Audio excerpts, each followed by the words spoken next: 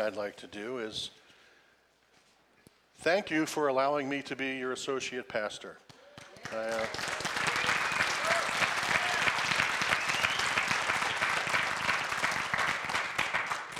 It's truly an honor, and I will do my best to live up to that and glorify God through my service here. But again, thank you very much. I'm sorry. That was emotional for me. I almost teared up a little bit there. But it's such a privilege. Let's go to the Lord in a word of prayer before we start this morning. Father, I thank you that you are here in this place. I thank you that we are the church of the living God.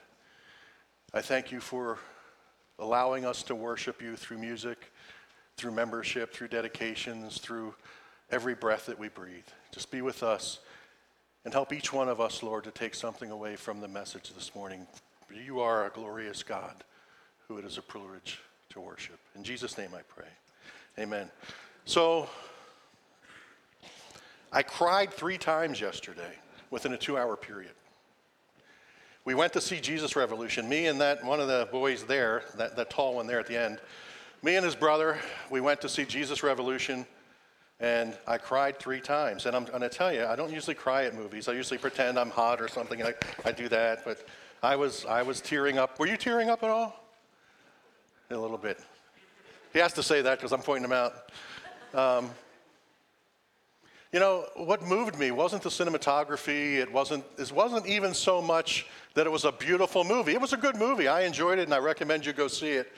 But it was what spoke to my heart. We're singing songs about speaking Jesus, and I look around at our generation, church, and I say, what are we offering to these young people today? What are we offering to them? Just like the movie Jesus Revolution, it was about the Jesus movement in the 70s where the hippies, some of them came to the Lord. They were looking for satisfaction. They were looking for salvation in drugs and in peace and love and living communally and doing things they shouldn't be doing. And finally, some of them started to realize that they couldn't find fulfillment in those things, and some of them found Jesus. And they looked around in the world and they saw that there was nobody speaking Jesus to them. They looked to the churches and they were not welcome. They looked to the churches and the churches had no room for them because they didn't want their shag carpets to get dirty by people who didn't wear shoes. I cried 3 times. Because, church, I hope that we, as lovers of Jesus, have a message for today's youth who are searching. I hope that we have an answer for them, that you won't find satisfaction in drugs, in video games, in social media, in online friends and relationships, but you can only find true satisfaction in a relationship with Jesus Christ.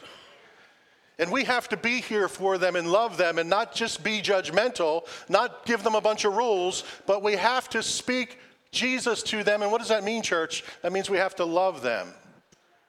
Jesus speaks the language of love because God is love. And we need to understand that. And this needs to be a place where if a hippie walks in with bare feet, we say, sit up front. And I cried because the older pastor had to have his heart changed. And he had to come to the realization that he had forgotten how to speak Jesus to people. It became about stuff and not about Jesus. So go see the movie. That's my best plug. Go see the movie. But more than that, to you adults in the audience, not audience, in the congregation, speak Jesus to your children. Our children are floundering. Our children are searching. Our children are seeking. Our children want something more than they're consuming. But we're not speaking it into their lives. We're not loving them. We're not telling them who Jesus is. We're not telling them what Jesus is all about. And this morning, church, as we talk about the sanctity of life, we're stepping away from 1 Samuel for this week's sermon. And we're going to talk about the sanctity of life. But I'm going to tell you something. I spoke to about 5 or 6 people, including my own sons. When you hear the term sanctity of life or pro-life or anti-abortion, why do you think the Bible or why do you think Christians should love life and be opposed to abortion and not want babies to be discarded or killed? And they all said, because God wouldn't want that. But they couldn't give a really deep, hardcore biblical answer for why abortion is wrong or why life is so important, so precious. So this morning, church, we're going to go over why life is so precious biblically. But I guess my secondary message to you is speak to your children about the issues of the day. Speak to them about what's going on. Speak to them about lesbians, gays, transvestites. Speak to them about the things they're going to run into. And tell them why Jesus is the right way and the world is wrong. Give them some grounding. Give them some foundation. Don't let them flounder out there never wanting to say anybody's wrong. We never want to say anybody's wrong in this world today because we're afraid that someone won't like us. But we must say they're wrong with compassion and with love. And we have to have an answer. We have to have Jesus for them, church. Another caveat, and it's taken me long to start the message, and it's already 12 o'clock. If you have had an abortion and you're in this room this morning, and there is a chance that somebody has, and you're a child of God, Jesus has forgiven you, and your guilt has been washed away. You are loved, you are precious, and you don't have to do anything else to earn his forgiveness. He forgives you and loves you. Because I'm going to talk about abortion today, and I don't want you to feel like it's about you. You are his daughter. You are his child. And you are just as forgiven as anybody else in this room. Church, the word sanctity, sanctity of life, it means the state of being holy or sacred. So when we talked about the sanctity of life, we talk about life being holy, separate, set apart, sacred, different than normal, something unique created by God. It's sanctified. So I want us to understand that it is set apart. But I also want us to understand that the word fetus is not a bad word. The other side has taken that word and they've replaced the word fetus for baby because it makes them feel less guilty about taking the life of a baby, so you use the word fetus. Fetus is just a medical term derived from Latin. It means offspring, bringing forth, hatching of young. It means to plant, eventually to grow. So if I use the word fetus, I'm talking about a human life that is growing. Embryo, fetus, baby. All right? Just clarification of terms. So I go to work each morning and I pass these two buildings. Have you seen these two buildings? All right. So on the left, on my left here, your left, is Planned Parenthood. I have the door circled in red. And on the right is the Pregnancy Help Center, door on the side in red. So this could not be more symbolic of what we're talking about. Two choices. You walk up to these buildings, you have one of two choices. You go to the left, and they're going to tell you or counsel you very severely to terminate the pregnancy. If you go to the right, they're going to help you keep the baby, and they're not going to stop. They're going to help you provide for the baby once it's born, because that's always a question anti-lifers ask. What about after it's born? Yes, Christians do care about babies after they're born. But the choice is clear. Now, I struggle with this, church, because when I see these buildings, sometimes I see somebody out front with a sign walking up and down. Last week, a person had a sign, and it said, "Babies are killed here." They were walking up and down, walking up and down. I thought, well, am I not doing enough? Should I be out there with a sign that says, "Babies are killed here"? I thought to myself, no. I don't think that sign's going to stop anybody from going into this building. I think it's going to offend more people. But should I be out there with a sign that says, "Jesus loves you"? Should I be out there with a sign that says, "Jesus loves you," and just be silent and walk up and down with my sign? But my question for me, church, is should I do something? I write my congressmen, I write my senators, I do those things that the family council group asks us to do. I do all those things, and I vote pro-life, I do those things, but should I do more? I ask myself, if they were killing 3-month-old birth babies in there, what would I do? You know what I'd do? I'd block that door. You're not killing a 3-month-old born baby in here. You're not going to do it. Not on my watch. But yet, a 3-month-old unborn baby, these aren't easy things. What do I do about that? Is life that precious to me? And do I know when it starts? Abortions, there's almost 1 million abortions a year in the United States. I'm going to have to quickly go through these things because we're behind. But the culture of convenience, one of the things that they always say is, well, what about rape? What about incest? People should be able to have abortions because of all the rape and all the incest and all the health issues that could arise killing the mother. Here are the main reasons that people have abortions, and these are from pro-choice groups. I pulled it from pro-choice so it wouldn't be questioned as much as I pulled it from pro-life. Not ready for a child. 25% of abortions are done because they're not ready for a child. Can't afford the baby. I just don't have the money right now to have another baby. So we might as well terminate it. Done having children, 19%. I'm done. I don't want any more. I got 2, I don't want any more. Don't want to be a single mother, 8%. Not mature enough to raise a child. So you see the reasons, the top reasons for having an abortion, for not sanctifying life in our hearts and minds in our society is generally reasons of convenience. Well, you say, John, they're not all convenient. Some people can't afford it. Yeah, by and large, people are having abortions for these reasons, and the majority of them probably could struggle through and have a baby and support it. But there's more. 53% of abortions are performed by taking 2 pills designed to kill the fetus. The first pill you see there, mifepristone, I can't say it because my mouth is dry, stops the blood flow to the fetus. So it cuts off all nutrition to the fetus, stops the blood flow to the fetus eventually shrivels up. It becomes lifeless, without life. And then you take the second pill, and the second pill forces the dead fetus out of the body. 53% are now killing their babies by pill because it's convenient, it's easy, no surgery is required, you don't have to stick anything into the uterus. We have to make everything convenient and easy. What's wrong with just popping a couple pills and getting rid of my pregnancy? Everything's about ease. Everything's about convenience in our society, in our world. Paul says this in 2 Timothy chapter 3, but realize this, that in the last days difficult times will come, for men will be lovers of self, lovers of money, boastful, arrogant, revilers, disobedient to parents, ungrateful, unholy, unloving, irreconcilable, malicious gossips. Now listen to this, without self-control. You know one way to prevent a pregnancy, church? You know one good way? Practice a little self-control. Hey, to avoid terminating a baby, maybe a little self-control. But in the end times, in the last days, and throughout history, it just gets worse as our hearts grow colder. Self-control is almost non-existent. They will be haters of God, treacherous, reckless, conceited, lovers of pleasure rather than lovers of God.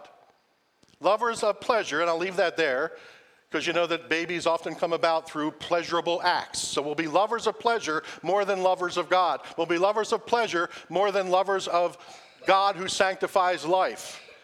We will be not able to control ourselves because pleasure is it's like dopamine in our brain that we so want pleasure that we disregard the edicts of our God. I have this up here because this is interesting, and I'm going to go by quickly. I just wanted to prove it to you. This is from NPR, National Public Radio, in 2005. And in this article, they actually say when life begins. Where do we find the answer, this article says? Not in the Bible, the Talmud, or other religious writings. Rather, the answer is to be found in the works of modern embryology and developmental biology. In these texts, NPR, we find little or nothing in the way of scientific uncertainty. Human development begins at fertilization, write embryologists Keith Moore and T.V. Persaud in The Developing Human, 7th edition, the most widely used textbook on human embryology. Secular scientists say that life begins at fertilization. Do you think you could get any scientist to say that in 2023? No. Science doesn't even exist anymore. Scientists back then, almost 20 years ago, said, yeah, when the egg and sperm come together and they form the embryo and it starts growing, that's when life begins. And it was in textbooks that our students actually read. I challenge you to find that in a secular textbook these days. Now nobody knows when life begins.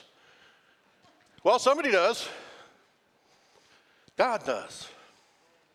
When does life begin? For the life of a creature is in the blood, and I have given it to you to make atonement for yourselves on the altar. It is the blood that makes atonement for one's life. For the life of the creature is in the blood. What does the first pill do? It cuts the blood supply, the nutrients from the unborn child, because life is in the blood. And the embryo will die and shrivel up. The fetus will die and shrivel up. The baby will die and shrivel up, because life is in the blood, the Bible tells us. When does life begin? Now the word of the Lord came to me, saying, before I formed you in the womb, I knew you, and before you were born, I consecrated you. So we have science saying it's at fertilization. We have God saying, before you were formed in the womb, Jeremiah, I knew you. I set you apart. I sanctified you. I did this for you. And yes, this is speaking to Jeremiah, but it's also speaking to you and I. Who in here doesn't think that God knew before you were formed in the womb that you were going to be formed in the womb? He knew because he formed you in the womb. I knew you. So we are killing 1 million babies a year who God knows. God knows. The will to survive.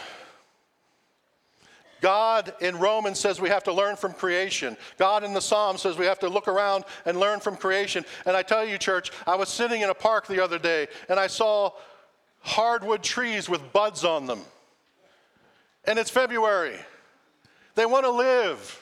God's creation wants to live. I saw dandelions in full bloom because things that God has created can't wait to live. They want to live. They want to come to life because God has put the desire for life in his creation. And it's no different for men, no different for women, no different for babies. They say when a baby has to have surgery in the womb and the instruments come into the womb, what does a baby do? Shrinks back from the instrument because it's something foreign entered into the womb. The baby shrieks back from the instrument, not wanting to be harmed. The baby wants to live. The embryo divides cells so quickly, it would be the size of the moon if the division of cells didn't stop or didn't slow down. Because it wants to gain life so quickly and rapidly, the cells divide, because God has created us to live. The innocence. Protect the innocent.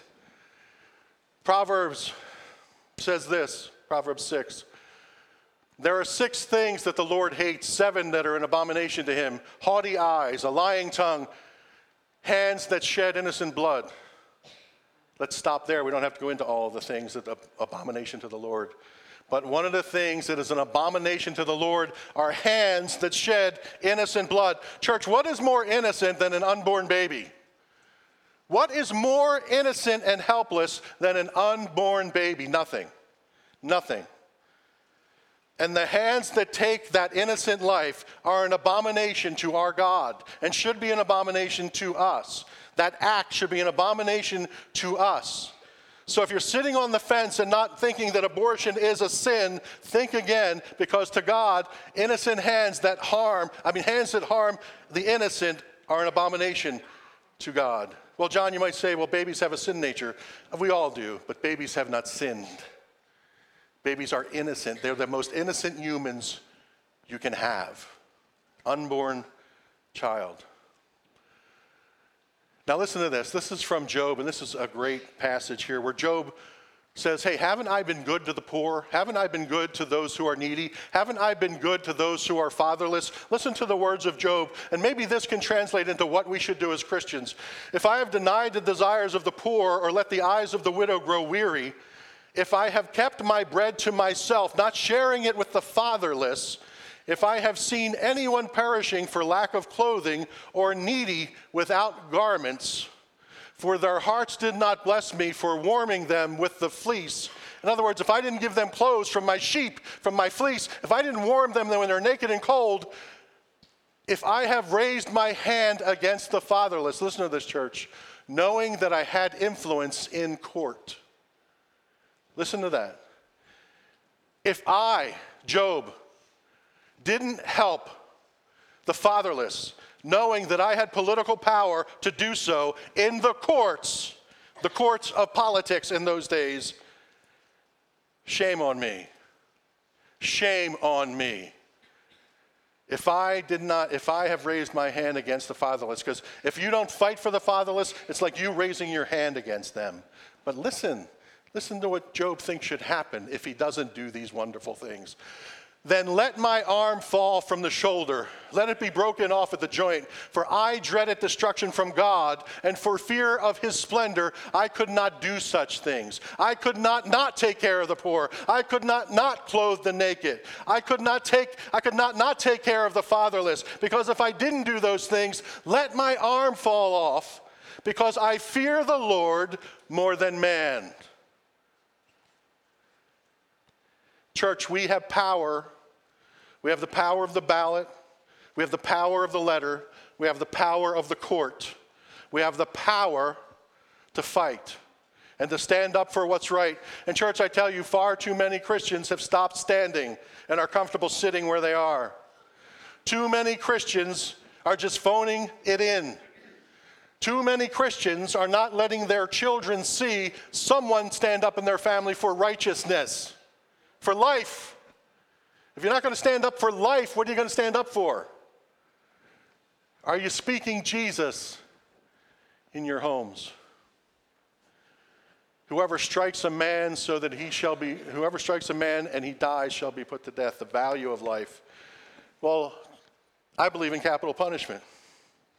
I believe that somebody who takes a life, their life should be taken. Well, how can I hold that belief, but yet I don't want babies to be killed? Well, I know to you it's obvious, right? Innocence versus guilty. The baby is innocent and their life is being taken, but the criminal who takes a life is guilty of taking a life. Therefore, the greatest penalty you can give for taking a life is taking that person's life. God says that taking a life is such a serious matter that the highest penalty you can pay is not 30 years in prison, not 40 years in prison, not 90 years in prison, but giving up your own life because you did not value that life you took. That is Scripture. Yes, we forgive people, but we want the penalties of the law to remain in place. And you'll find that in Romans chapter 13 as well. This is not just an Old Testament teaching. So I am proudly for the death penalty in the right cases, at the same time saying I don't think we should kill children because God values life. For God so loved the world, church, what did he do? He gave his only son. What does that nice word gave mean? He killed his only son. His only begotten son.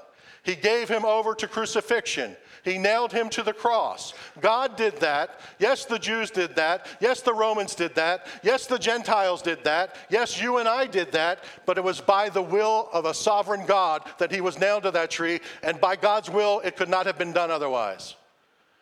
He gave a life for a life. Your life, my life, all of our lives. Because a life can only be given for a life. Because life has tremendous value. And his life was enough for all, the whole world. Image bearers. We talked about this in 1 Samuel. I don't want to beat this to death. But church, I'm going to be graphic. Forgive me. I have a Weimaraner. I have a dog. I said what too when my wife first said we got to get a Weimaraner. I was like, I don't know, what is that? But it's a great dog. They're about 75 pounds. They're called gray ghosts. They're these. They have these gray coats and they have these glowing yellow eyes. They look like ghosts at night when you see them. Really cool dogs. She's a girl. She's a female dog. Now, what if my dog got pregnant and her belly was full of puppies? Her womb was full of puppies. And I did the horrible thing, and I just beat my dog to the point where she lost those puppies. I know, that's horrible, but I need you to think, hey, you know what? A pro-choice person would think that is horrendous, wouldn't they? Any human being would think it was horrendous for me to beat a dog so badly that she lost her pups. Why, church? Because we love puppies. They're cute, they're innocent. Church, how much more should we grieve over the loss and destruction of a child in the womb? How much more significant should that be? Because a dog, even though it's God spelled backwards, please don't come up to me after the sermon, a dog does not bear the image of God. Humans do. You and I bear the image of God. Therefore, we are sanctified. Our lives are sanctified, set apart, holy, different than any other creature. When I was a kid, I was an insane kid. We would go out with tennis rackets and we would hit fireflies. And we would watch them sail across the dark sky and light up. We thought we were cool. Now, did my mother say, oh, you guys are She said, no, don't do that. Don't be idiots. It was a firefly. Firefly? I can kill that. Mom's all right with that. Puppies? Absolutely not. That's grotesque. Humans? We bear the image of God. A firefly doesn't. We bear the image of God. I'm not saying it's right, kids, so don't go home and get the tennis rackets out. But we do not want to take the image of God and trample it underfoot. I have to move quickly. I'm sorry. All right, a special creation. For you formed my inward parts. You wove me in my mother's womb. I will give thanks to you, for I am fearfully and wonderfully made. Wonderful are your works, and my soul knows it very well. I am fearfully and wonderfully made. My frame was not hidden from you. When I was made in secret and skillfully wrought in the depths of the earth, your eyes have seen my unformed substance. Unformed substance. That's a phrase they like to use, that it's just a blob of cells. Well, frankly, folks, that's all I am. Apart from God, I am just a blob of cells.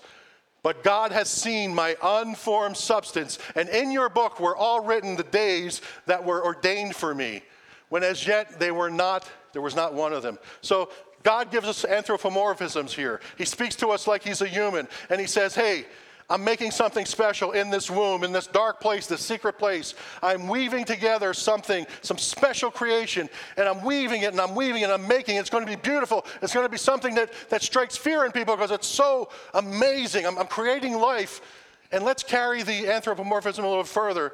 And then suddenly, while God's in the midst of working in the womb, creating something special, an instrument comes in and sucks the baby out.